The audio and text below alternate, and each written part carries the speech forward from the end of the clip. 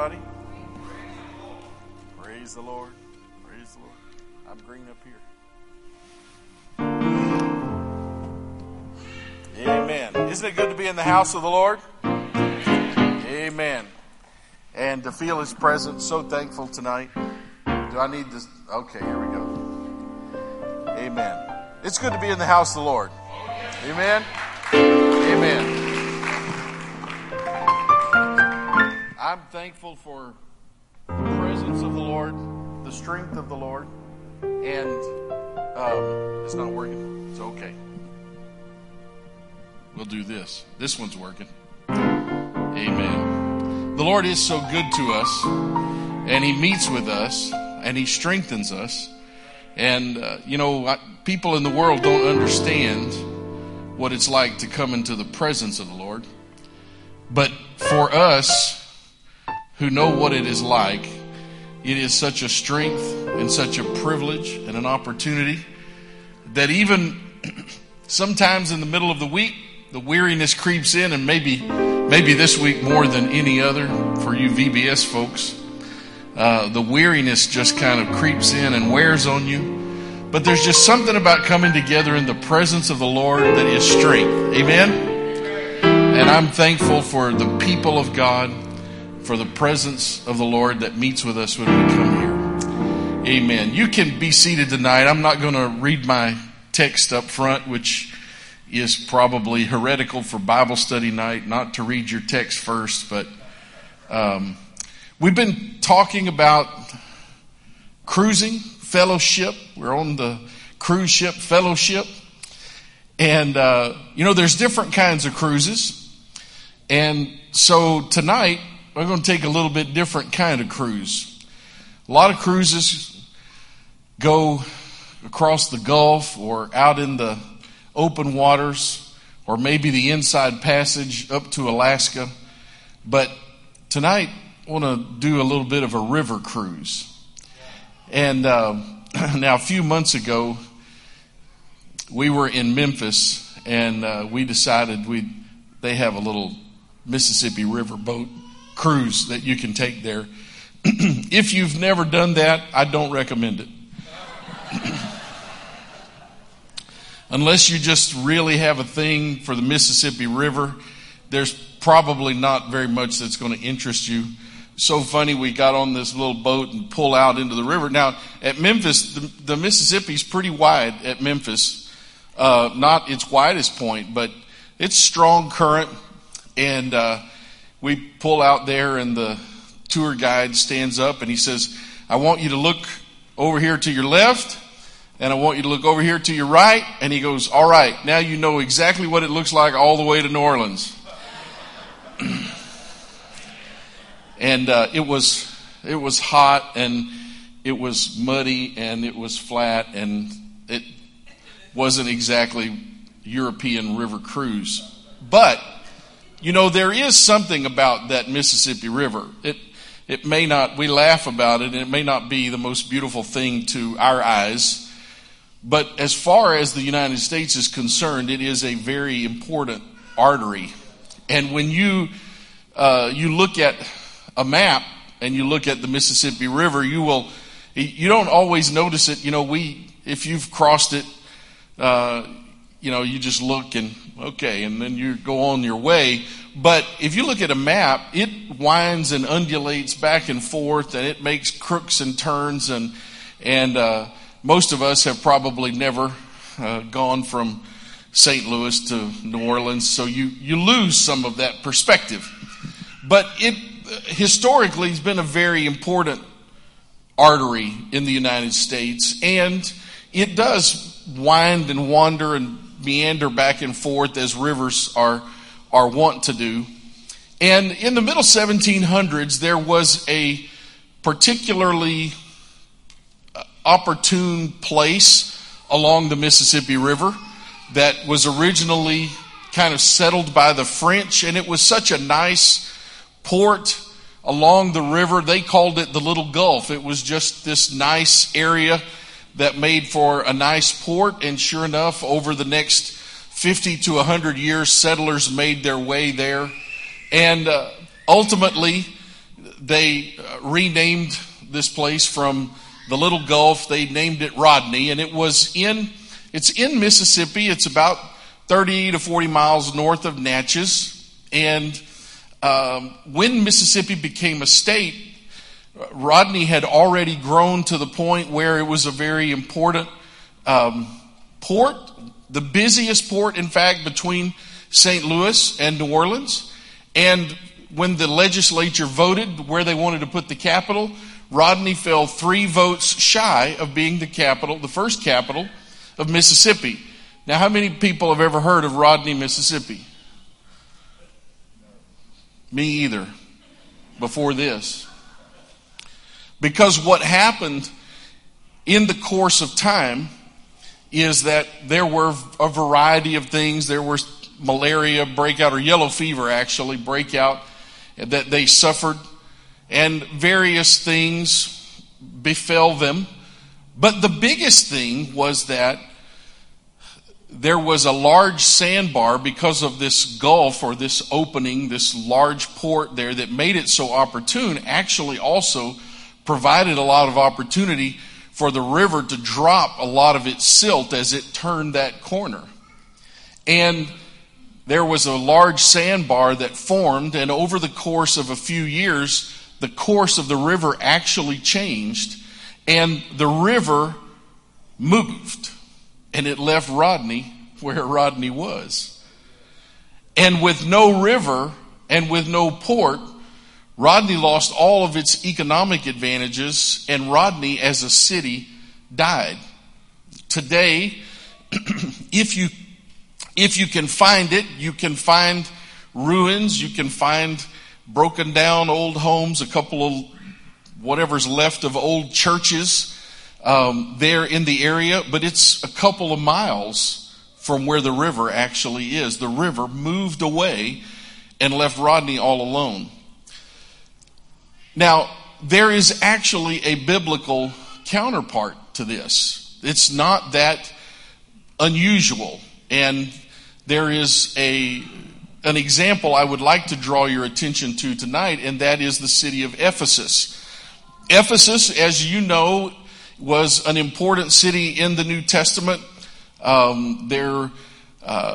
Just as a little bit of background, Ephesus had first been settled probably 500 years before Christ. It had become an important port. It was a seaport. It was on the coast and was probably the largest port on the Aegean Sea. Ephesus exists in what is modern day Turkey, and was on the coast, was a major port city, and it had a lifespan of quite some time because of this. It had a population at its height. There are various numbers, 250,000, 500,000, some have even estimated more in its height. Now that would have been sometime within a couple of hundred years on either side of the time of the New Testament church. So you think about a city of 500,000 people in the ancient world, that presents some logistical issues. But Ephesus was a prosperous enough location that they could actually deal with some of these logistical problems. And there is a good deal of archaeological work that's going on even today in the site where Ephesus was. And as they dig, what they're finding is that they had running water in some of the areas of the city, and probably even running sewer lines as well. So they were quite advanced. They had a large temple to Artemis, or Diana was the Roman equivalent. Artemis was the Greek goddess of the countryside, and they had a huge temple there, and there was a large amount of business that was done around selling these little figurines and what have you that had to do with the worship of the goddess Artemis and or Diana. And there was that had even brought them some recognition from Rome, and so it was a place of some prestige and some prosperity. And of course, you know that it also had an important church history. Paul himself wound up in Ephesus, and in Acts 19, he met certain disciples in Ephesus, and he asked them, have you received the Holy Ghost since you believed? And so in the end of that story, Paul had prayed them through. They had received the Spirit. They had been rebaptized in Jesus' name. And that was the beginning of the church that was in Ephesus. Now, revival came to Ephesus, and it was so strong that they caused a riot because the church began to have an economic impact on the city of Ephesus. All of these people fleeing idolatry, becoming Christians, becoming believers, they stopped buying all of these figurines and silver figurines associated with the worship of the goddess, and the silversmiths got really bent out of shape about all of this because they had lost their source of income. And there is one place where there is a near riot. Paul's life was actually in jeopardy because of all of this. And they had some extended revival, and they impacted this city of maybe 500,000 people. And they were not just a flash in the pan, because when you study history, what you realize is that Paul, of course, he spent time there, but then he wrote the letter originally addressed to the Ephesians. It was intended to be passed around to other churches, but it seems that Paul probably did really intend for it to go to Ephesus first. And there were others that were there. Paul was there. He left Timothy there.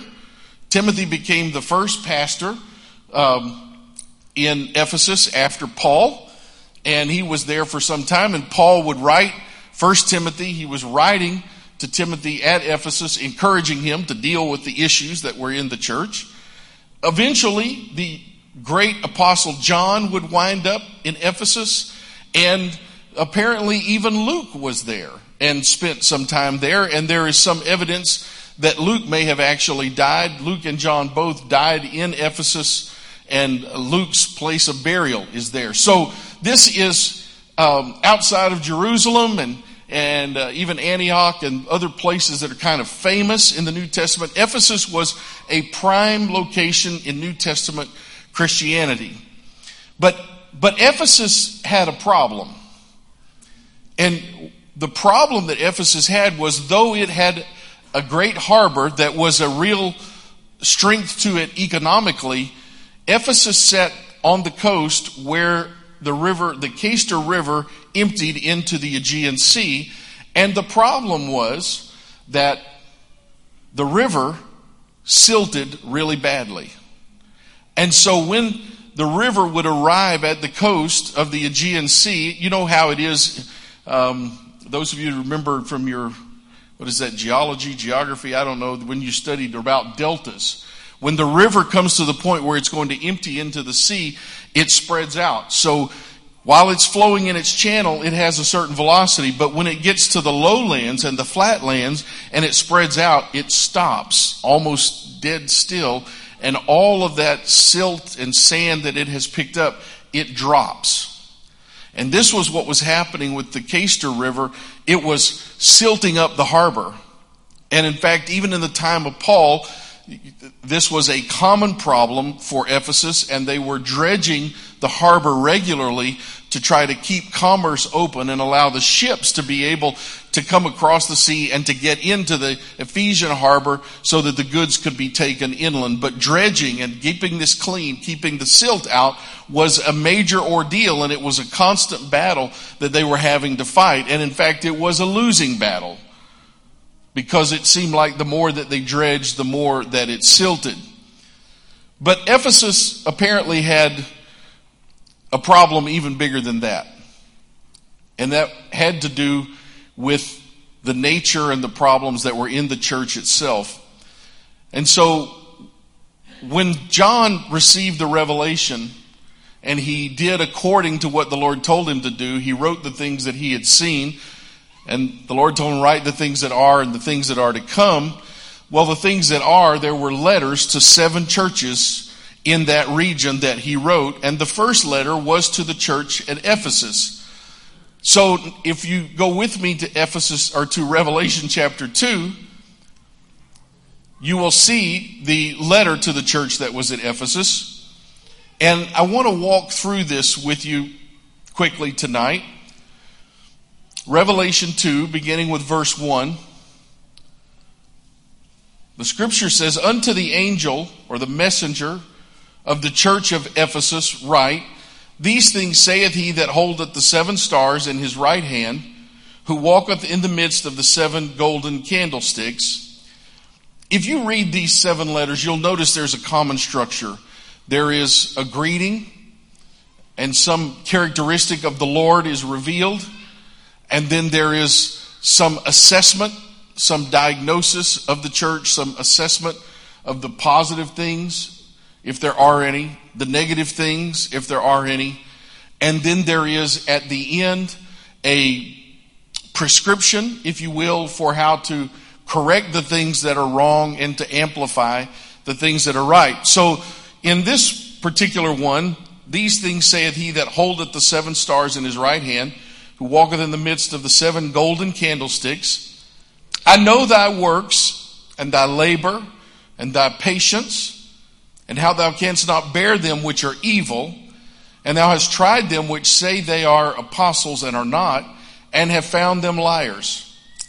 So the Lord says, I recognize that you have worked, and you continue to work, you labor, you have patience, and you have a certain discernment, and you have worked with those who claim to be apostles, but they were false apostles. You tried them, and you found them to be liars. In verse 3, "You have borne and have patience for my name's sake, have labored and not fainted." This is a pretty positive commendation. If the Lord were to say this about us, I think if he were to stop there anyway, we would be pleased that the Lord had noticed that we had labored and that we had been vigilant and diligent in finding out what was true and dividing what was true from what was not true. And the Lord says, I know your works, and I see everything that you've done, your patience and your continued labor, and that you have not fainted. But verse 4, the tone shifts, and the Lord says, "Nevertheless, I have somewhat against you, because you have left your first love." You've left your first love. Now, in the King James, where it says somewhat, we should not let that detract from the strength of what the Lord was saying. The Lord was saying, I have something serious against you. This was not a trifling matter. It was not a minor thing, but it was a very crucial thing. And the Lord says, in spite of all of these positive things, I have something very serious against you, and that is that you have left your first love. Now notice, a lot of times if we're not careful, we say that the church at Ephesus lost their first love. It's not what the scripture says. Scripture says they left their first love. Now the interesting thing, the word there for left is actually the same word that was used for divorce proceedings. And it seems the Lord is saying, you are separated. You have been separated from your first love. In all of these positive things that you have done, yet there is a distance and a separation from your first love. It seems to me that what happened at Ephesus was that their service to the Lord had become mechanical. And they were working, they were patient, they were diligent, they were fulfilling their obligations, they were going about their business, they were even diligent in determining who was a true apostle and who was a false apostle. But that service, somehow it had become devoid of love, and they had been separated from the love that characterized them at the beginning. When he says first love here, it doesn't necessarily, or it doesn't always mean the first in order. It can mean the primary or the prototypical of the most important love. And they had been separated from that. We have to be careful in all of our doing, in all of our diligence, and all of our carefulness, that our service to the Lord doesn't become mechanical and just going about our business, just going about doing what we think we are, fulfilling obligations, making sure that all the boxes are checked, because ultimately this thing really is about love. And we have to be very careful not to allow the things of this world. What did the Lord say? He said that one that was, it's a mixing metaphors here a little bit, but talking about the one that was in the shallow soil, the cares of life would come and choke out the life that was in that seed, and it would not grow to full maturity. And if we're not careful, we get caught up in the cares of life and just trying to make obligations inside the church, obligations to family, obligations to work, obligations to social things. We're constantly trying to meet obligations, so much so that our service to the Lord becomes mechanical. And it seems like Ephesus' spiritual experience somehow mirrored their physical experience of living life on the river and on the harbor, and that life would come along and drop its silt into their life, and the shoreline of God's love and their shoreline of true service to the Lord, if they weren't careful, would creep out away from them. And that shoreline, as it crept further and further out, it was separating them from their love. What did Jesus say? John chapter 7. He that believeth on me, as the scripture has said, out of his belly, out of his innermost being, will flow rivers of living water. And John was very careful to do us a good service and explain to us what Jesus meant when he said that. John added, it's in parentheses in my King James Bible, I don't know how it is in other translations, but John said, "This spake he of the Holy Ghost, which they that believe on him should receive, for the Holy Ghost was not yet given, because Jesus was not yet glorified." He's talking about those rivers of living water. That is the river of the Holy Ghost. But if our hearts become overburdened with the cares of life, and we begin to silt up like the harbor at Ephesus, it becomes more and more difficult for the love of God to flow through us. And we have to do as the Ephesians did, and carefully from time to time go in there and dredge out and make sure that everything is open and that the river can really flow and that we can really be connected to the thing that will keep us alive. Now, don't misunderstand me. It's important for us to be involved in the church. It's important for us to be engaged and for us to feel a sense of responsibility to this place. And I'm going to come back to the importance of us being together in this place. But that has to grow out of our love for God. It cannot exist in exclusiveness or exclusion to the love of God. We don't have the strength within us to maintain that. What we need is that for our engagement in church work and our ministry to each other, it must flow out of a free-flowing spirit of the love of God in us. We've got to keep those internal spiritual harbors dredged out, cleared out, and allow the Spirit of the Lord to move. The pastor preached, I'm going to mix metaphors again, a few weeks ago, talked about redigging the wells of Abraham. Why did those wells need to be redug? The scripture is very explicit, because the enemy had stopped them up and had come along and put earth in them to keep the water from flowing. And so if they wanted water out of those wells, they had to redig them. And there are times in our lives when we've got to just say, all right, you know what? The cares of life have gotten too much. There's been too much going on.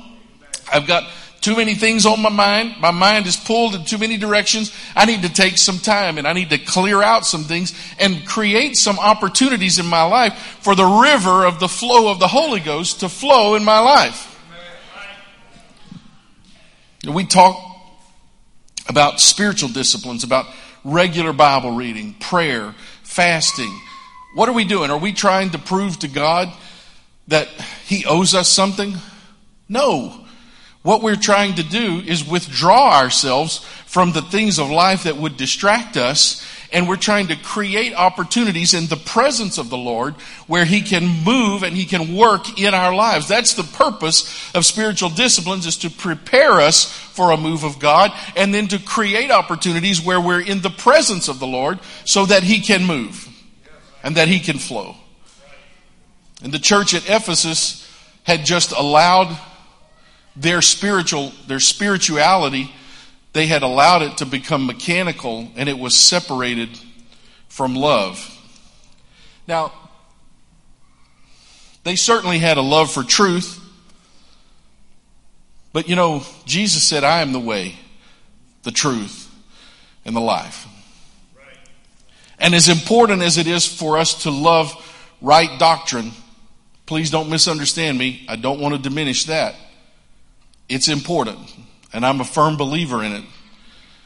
But our love for right doctrine can't be about winning arguments or about some arrogance that I have the truth, or some idea that we're somehow better because we believe X or we do Y or we do this. No, Jesus really is the truth. He said, I am the way, the truth, and the life. If we love the truth, we're going to love Jesus. And if we love Jesus, we're going to love each other.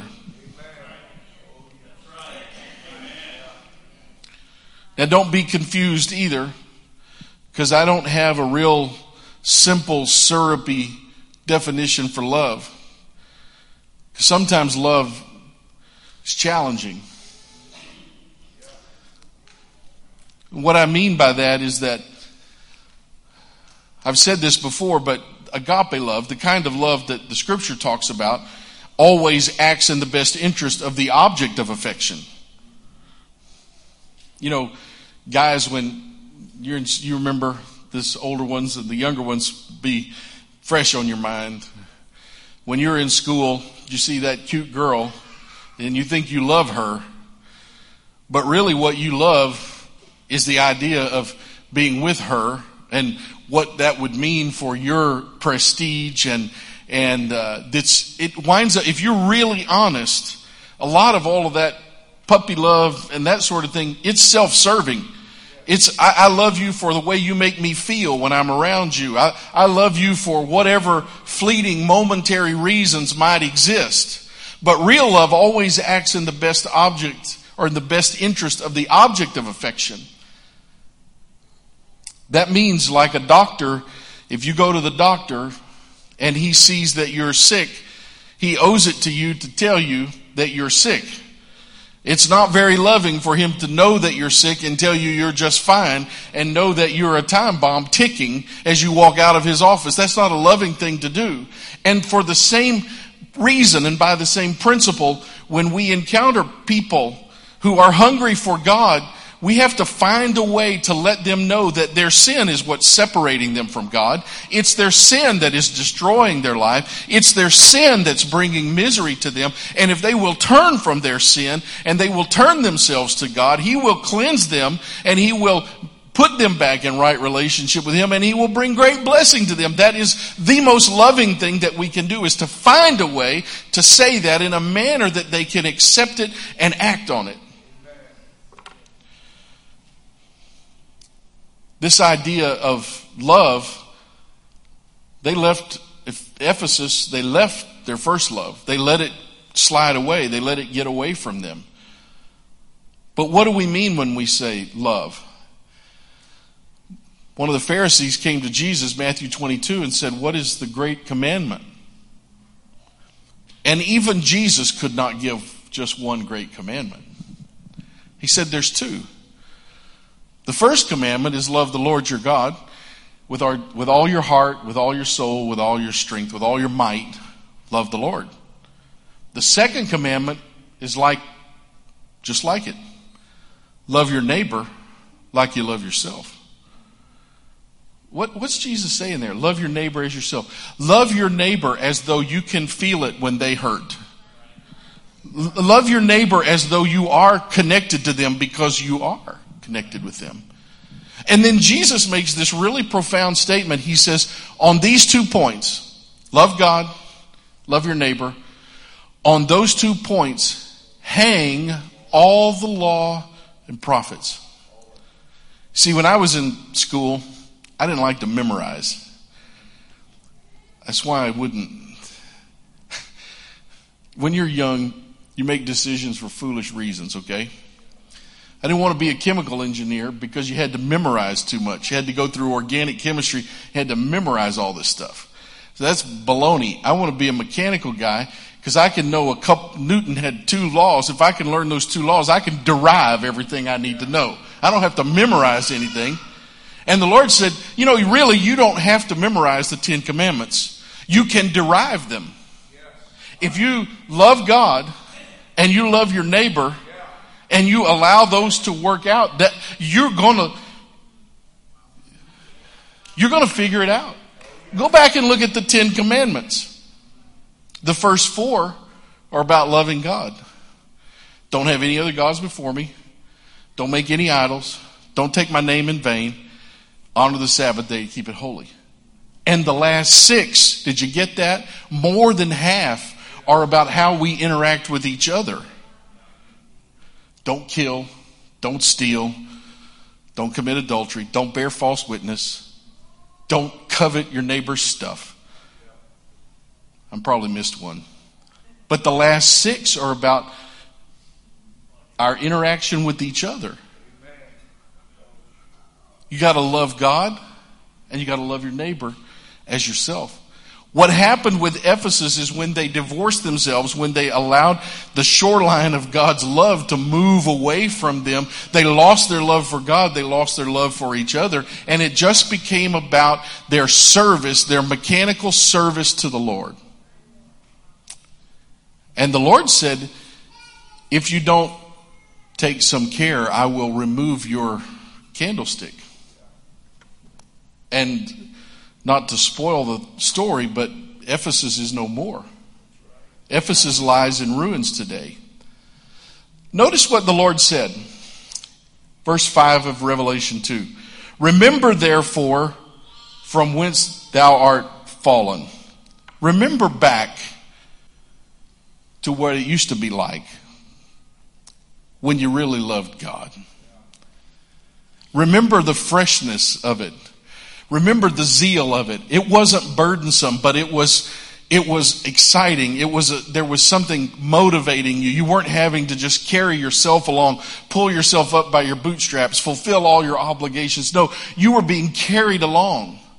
Remember from where you're fallen and repent and do the first works. You feel distant from your first love?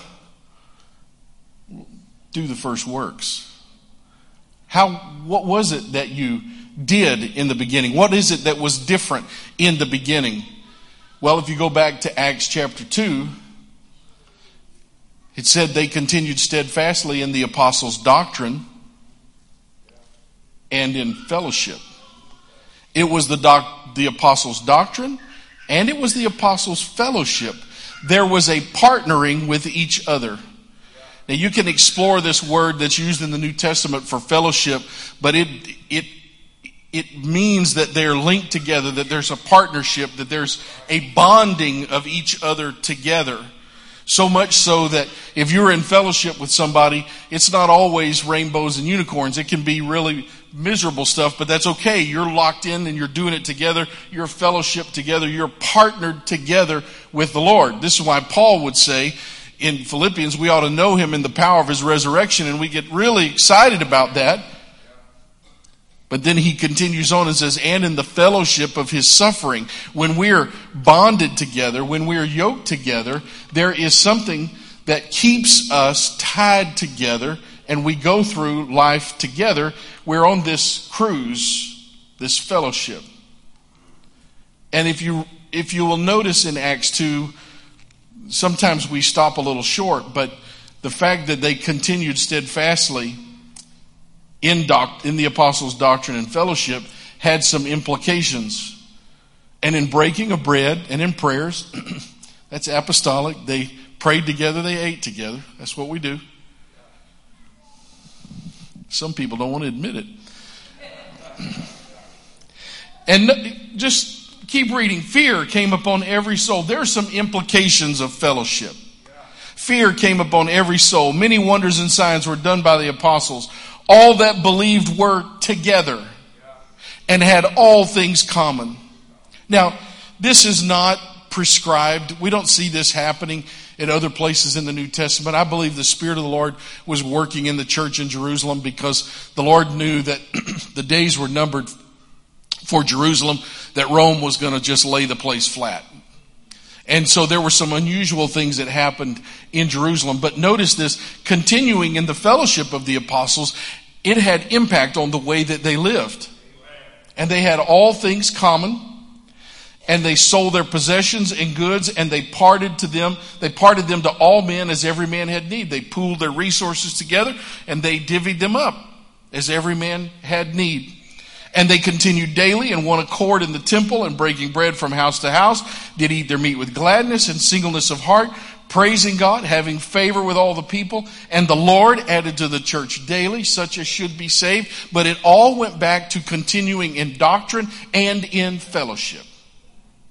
Where the Ephesians went wrong was that they allowed themselves to be silted up, if you will, and they got separated from love, and they only were continuing in their service, but it wasn't motivated by the rivers of living water that the Lord desired to have flow through them.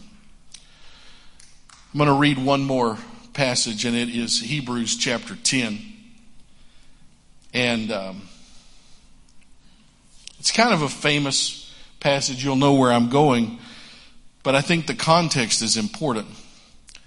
Hebrews 10, toward the end, verse 25, talks about not forsaking the assembling of yourselves together. But if you read back a few verses, you'll understand why. There's context. Verse 22, let us draw near with a true heart in full assurance of faith, having our hearts sprinkled from an evil conscience, our bodies washed with pure water. Verse 23, let us hold fast the profession of our faith without wavering, for he is faithful that promised. And let us consider one another. Fellowship is considerate. When we are yoked together, I'm concerned about how well you're doing. And you're concerned about how well I'm doing. Let us consider one another, to provoke unto love and to good works.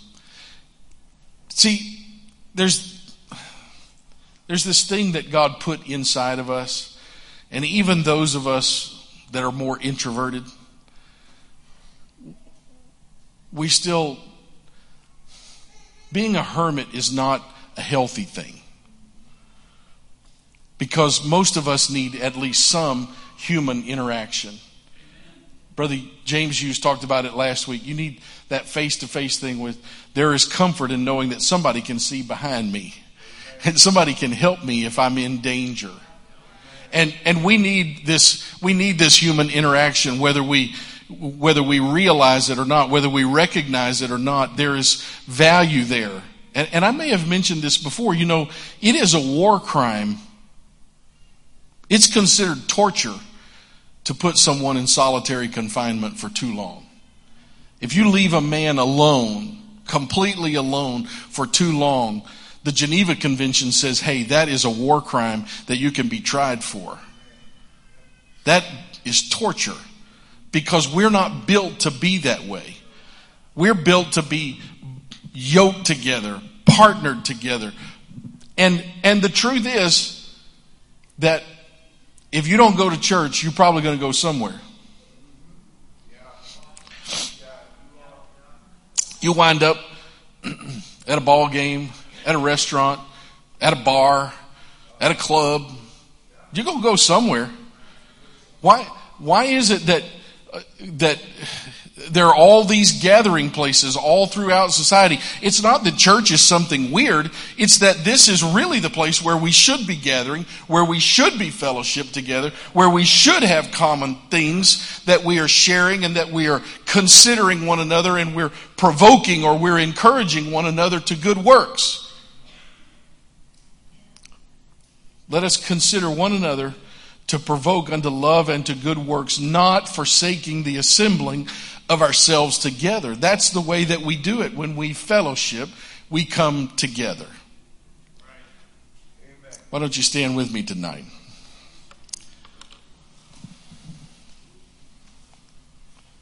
In our own lives, in the Ephesian church, they were doing all the right things, but apparently it wasn't for the right reason, and it's not sustainable. And let me just tell you, it doesn't matter where you are today, what you're involved in, what your activities are. If you're not doing it for the right reason, it's not sustainable. If you're not being motivated and carried along by the love of God and by the flowing and the power of the Holy Ghost, it is not sustainable. You cannot do it in your own strength. You cannot continue in your own strength. The river will move and it will leave you on high ground. It will leave you high and dry. And like Rodney, Mississippi, you will die. You will be a ghost town, a spiritual ghost town, some shell of what used to be there, but completely devoid of any life. But if you will somehow consistently purge yourself, cleanse yourself, and allow that Holy Ghost to move and to carry you along, that will be the thing that really pushes you to true service and to valuable service for the Lord. We need each other. Amen? We need each other. Lord, we're thankful tonight for your word. Thankful, Lord, that you have left to us the treasure of your word. And I'm so grateful for the Spirit, Lord, the Holy Ghost that comes into our lives and that it flows in us. It gives us strength, and it is the love of God that works through us, reaching out to not only to you, but to each other. Lord, don't let us deceive ourselves and say we love God. But if we don't like a brother, if we hate our brother, how can we love him that we haven't seen if we don't love him who we have seen? You ask that question, Lord. And we ask you tonight, Lord, to help us keep our hearts clean and pure and allow the Spirit to flow through us. Rivers of living water, Lord, that will strengthen us and carry us along through this life with service to you and preparation for your soon return. We ask these things in Jesus' name. Amen. Lord bless you. Friday night, 7 o'clock. And then this is going to have a great weekend this weekend for Father's Day. Lord bless you. Go with you tonight.